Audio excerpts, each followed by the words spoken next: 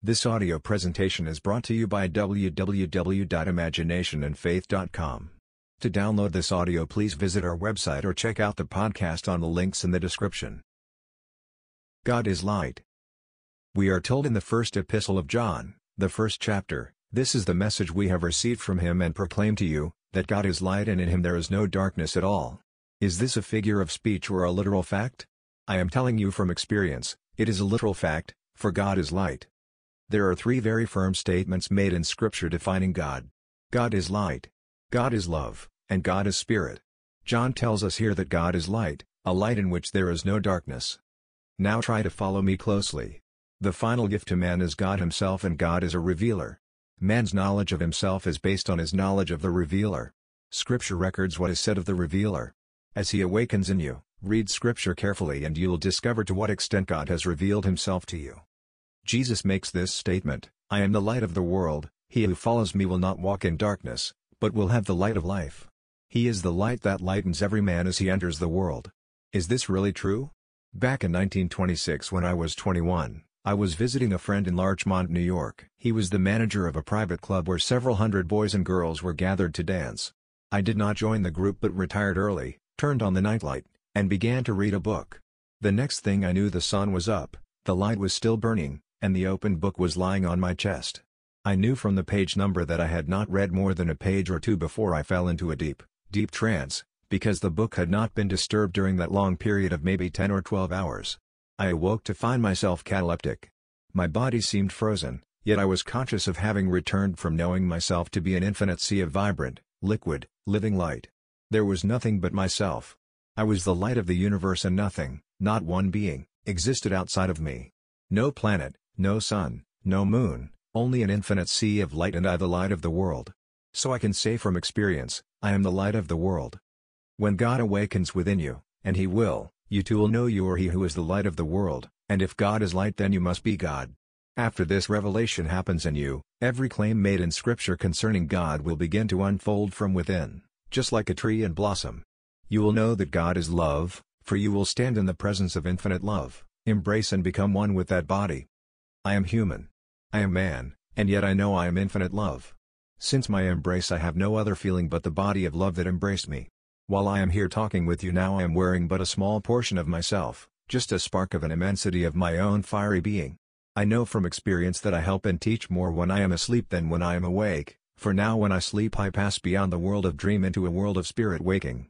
I know from the thought, the imaginings, the visions I have received from many of you, that they are fiery darts shot from my own fiery self. That same being of love is waking within us all, and when he wakes, for an interval you become the new lamp of the world. But your light is not here. It is beyond the world of dream, for here, he who knows he is the light of the world is always rejected. He came to his own, and his own received him not. Even his own brothers did not believe in him. On this level it is always the same story, but when God awakens in you, you know who you are, and when the world calls you asleep, you are beyond the world of dream, having entered the world of spirit waking, and from your fiery being you shoot your darts into the mind of those that you want to stir, to accept your message of salvation. Now let me share with you this wonderful experience which was shared with me. In this lady's dream I was standing in the center of a raised platform, surrounded by many rows of people, all deformed in various ways. As I instructed them, one by one they were healed, then they rose and departed. Noticing a Madonna made of marble or stone nearby, she saw it become animated and dance for joy as the words I spoke so thrilled her. Then a few weeks ago she had this dream. In it I was a doctor in a hospital which had no surgery or drugs. Everyone simply came to me and was cured. Then she made this statement, "It is my hope that such a hospital can be here." May I tell her, no, it is not here on this level at all. This is a world of educated darkness where you and I, infinite beings as we are, entered for a purpose, and only a very small part of immortal self entered. That's what we see here. You are an infinite being, for you are God. Everyone is God, but here we are just a spark of the immensity of our own fiery being. And because ultimately we are one, when one awakens and passes beyond the world of dream, he fires his arrows into the minds of all to stir them, to set that spark ablaze so that everything said of Jesus Christ, God personified in Scripture, will be experienced. When it happens in you, you don't need a new Bible or any credit on this level at all. You ask for no recognition. It was not granted then, and it is not to be granted now. Even Scripture tells us that even his own brothers did not believe in him. He came to his own people and they received him not. He was in the world and the world was made through him and the world knew him not. That is the story. So much is said of light in Scripture. He lights every man that comes into the world, because without his spark one could not breathe or live. God actually became us that we could become God, who is awakening and unfolding in all. One day you will know that you are all light, then all love, and finally all spirit. No mortal eye will ever see you, for although your birth from above does not appear in this world, the witnesses to the event are mortal. They see the sign of your birth, but they cannot see you because you are spirit. Talking about you as though you were not present, they speak of you in the most incredible terms saying, "How can he have a baby?" Yet you take the sign in your arms and embrace it in the most endearing manner. That is the sign of your spiritual birth, revealing yet another definition that God is spirit. Knowing that God is love and light, when your spiritual birth appears you will have experienced the three definitions of God. Then, still finding yourself confined to this little tiny portion of yourself, you will teach and help others in this world. Ask for no acclaim, no recognition, nothing, just simply teach it, and night after night as you fall asleep you will pass beyond the world of dream, and from the world of spirit waking you will shoot your fiery arrows into the minds of those who follow you. You will stir them and they will awaken as you have been awakened. At some time in your life you heard the story and, as you slept in the world of dreams someone who knew God from experience shot an arrow into your mind and your spirit became a flame and God awoke in you. It's the same being, for there is no race in God, no sect, no color, it's just God and He is light. We speak of darkness and light, yet is darkness a thing, or is it the absence of a thing? Is the hole in a sock a thing or is it the absence of a portion of the sock? I am speaking of actual light, vibrant, living, pulsing light, which hasn't a thing to do with the pigment of skin. I wear all garments, black, yellow, pink and red. I am not greater in one garment than I am in another. In Christ there is no Greek, no Jew, no bond, no free, no male, no female. God is one in all and He awakens in all, and when He does everything claimed of Jesus Christ is experienced. One day, having played the central part, you too will close your eyes and leave this world. Having shot your arrows well, those who heard and believed you will awaken. They may forget you in time that doesn't really matter, for the eternal story is recorded in the Gospel. Your name may not be recorded there but it is recorded in eternity, for your true identity is God Himself. On this level you can start from here, right now, and fulfill any dream. May I tell you, you are going to live the life that you are imagining, so imagine well. Imagine the most glorious thing in the world and, no matter how wonderful it is, may I tell you it is nothing compared to the being that you really are. Nothing in this world can come close to the being you really are. This world of Caesar is only a tiny section of your infinite being, but while you are here, dream nobly. Dream lovely dreams, for you can realize everything if you are willing to imagine that you have them now. Begin now to imagine you are the man, the woman, you would like to be, and regardless of what happens tomorrow, next week, or next month, if you persist in the assumption that you already are that which you want to be, you will become it in this world of flesh and blood. Everything here will vanish, yes, but why not test your creative power? Then you will begin to taste the power latent within you, and you will discover that you can conjure out of your own depth things that are seemingly impossible, conjured by the mere act of assumption. If you dare to act and persist in acting as though it were true and it becomes a fact, then you will know the truth of your creative power. The promise you will have to take on faith. I tell you from experience, it is true. I have experienced the fact that God is love, the fact that God is the Father. Who would have thought that one born in 1905, and my friend who is here tonight, in 1911, with no social, intellectual or financial background, would experience the fact that we are God the Father? That God's Son David, he who decreed, "I will tell of the decree of the Lord. He said unto me, Thou art my Son, today I have begotten thee," is our Son. Who would have thought that we, born in the 20th century, are the father of one who was supposed to have lived 1000 BC, when we have no memory beyond that little moment in time? I can return to the age of 3 in my memory, yet we both returned to the same memory and remembered one who supposedly lived 3000 years ago. We know from experience that we are the ones who declared, "You are my Son, today I have begotten you." We know we are the immortal being who took upon ourselves mortality to test our own infinite power by becoming just a small part of it. Having played the various parts we agreed to play, fatherhood once more has become a part of our consciousness, and David has stood before us and called us Father. This is the thrill that is in store for everyone. So when my friend saw this healing she saw correctly, for in 1946 I was lifted up, and as a heavenly chorus sang, "Neville is risen. Neville is risen, Everyone before me was made perfect in harmony with the perfection springing from within me. That is in store for everyone in this world, and in the end we are all gathered into one being, yet without a loss of identity. There is a friendship and, as with friends, you accept the existence of others, so God's name is plural. It is a unity made up of others. When you and I deliberately entered the state called Abraham, we were told, for a surety, your descendants will be sojourners in a land that is not theirs and they will be enslaved there for 400 years. Then they will come out with great possessions. 400 is the last letter of the Hebrew alphabet, whose symbol is a cross. Now crucified on a garment of flesh, you are enslaved by it and must perform all of its normal, natural functions.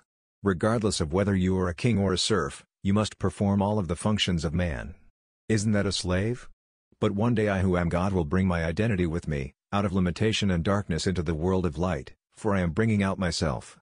It was God who made the decision and God who fulfills it in this wonderful world. We are told in the 82nd Psalm, I say, you are God's, sons of the Most High, all of you, nevertheless you will die like men and fall as one man, O princes.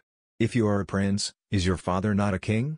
Coming out from the Father into the land of forgetfulness, memory died as we fell as one man. But when we return we are the king, for we return as the Father. Now sons of the Most High, God's final gift to us is Himself, and God is love. God is spirit and God is light. And you are destined to experience everything that is claimed of Jesus Christ in the Gospel. Don't try to change the Bible, leave it just as it is. I stand amazed, yet I cannot be disturbed when I read how the great scholars interpret it. Today I took the word light and was amazed how the scholars interpreted it as a figure of speech. They could not believe the word could be taken in a literal sense, so they gave it every kind of interpretation.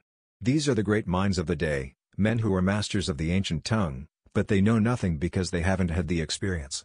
I tell you Scripture is literally true.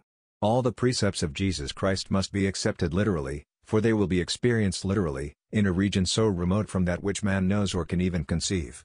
You can't even think of it here but God does it there, and you will know that you are the central character of Scripture, as the whole thing unfolds within you. On this level, you dwell on what I have told you this night. You will find that it will pay off in tremendous dividends. You will reach the point when you will know that your wish is already fulfilled. Then you will sigh and say, "Thank you, Father." Even though you know you are the Father, you can still address Him as another, but an intimate self. He who sent me is with me, He has never left me.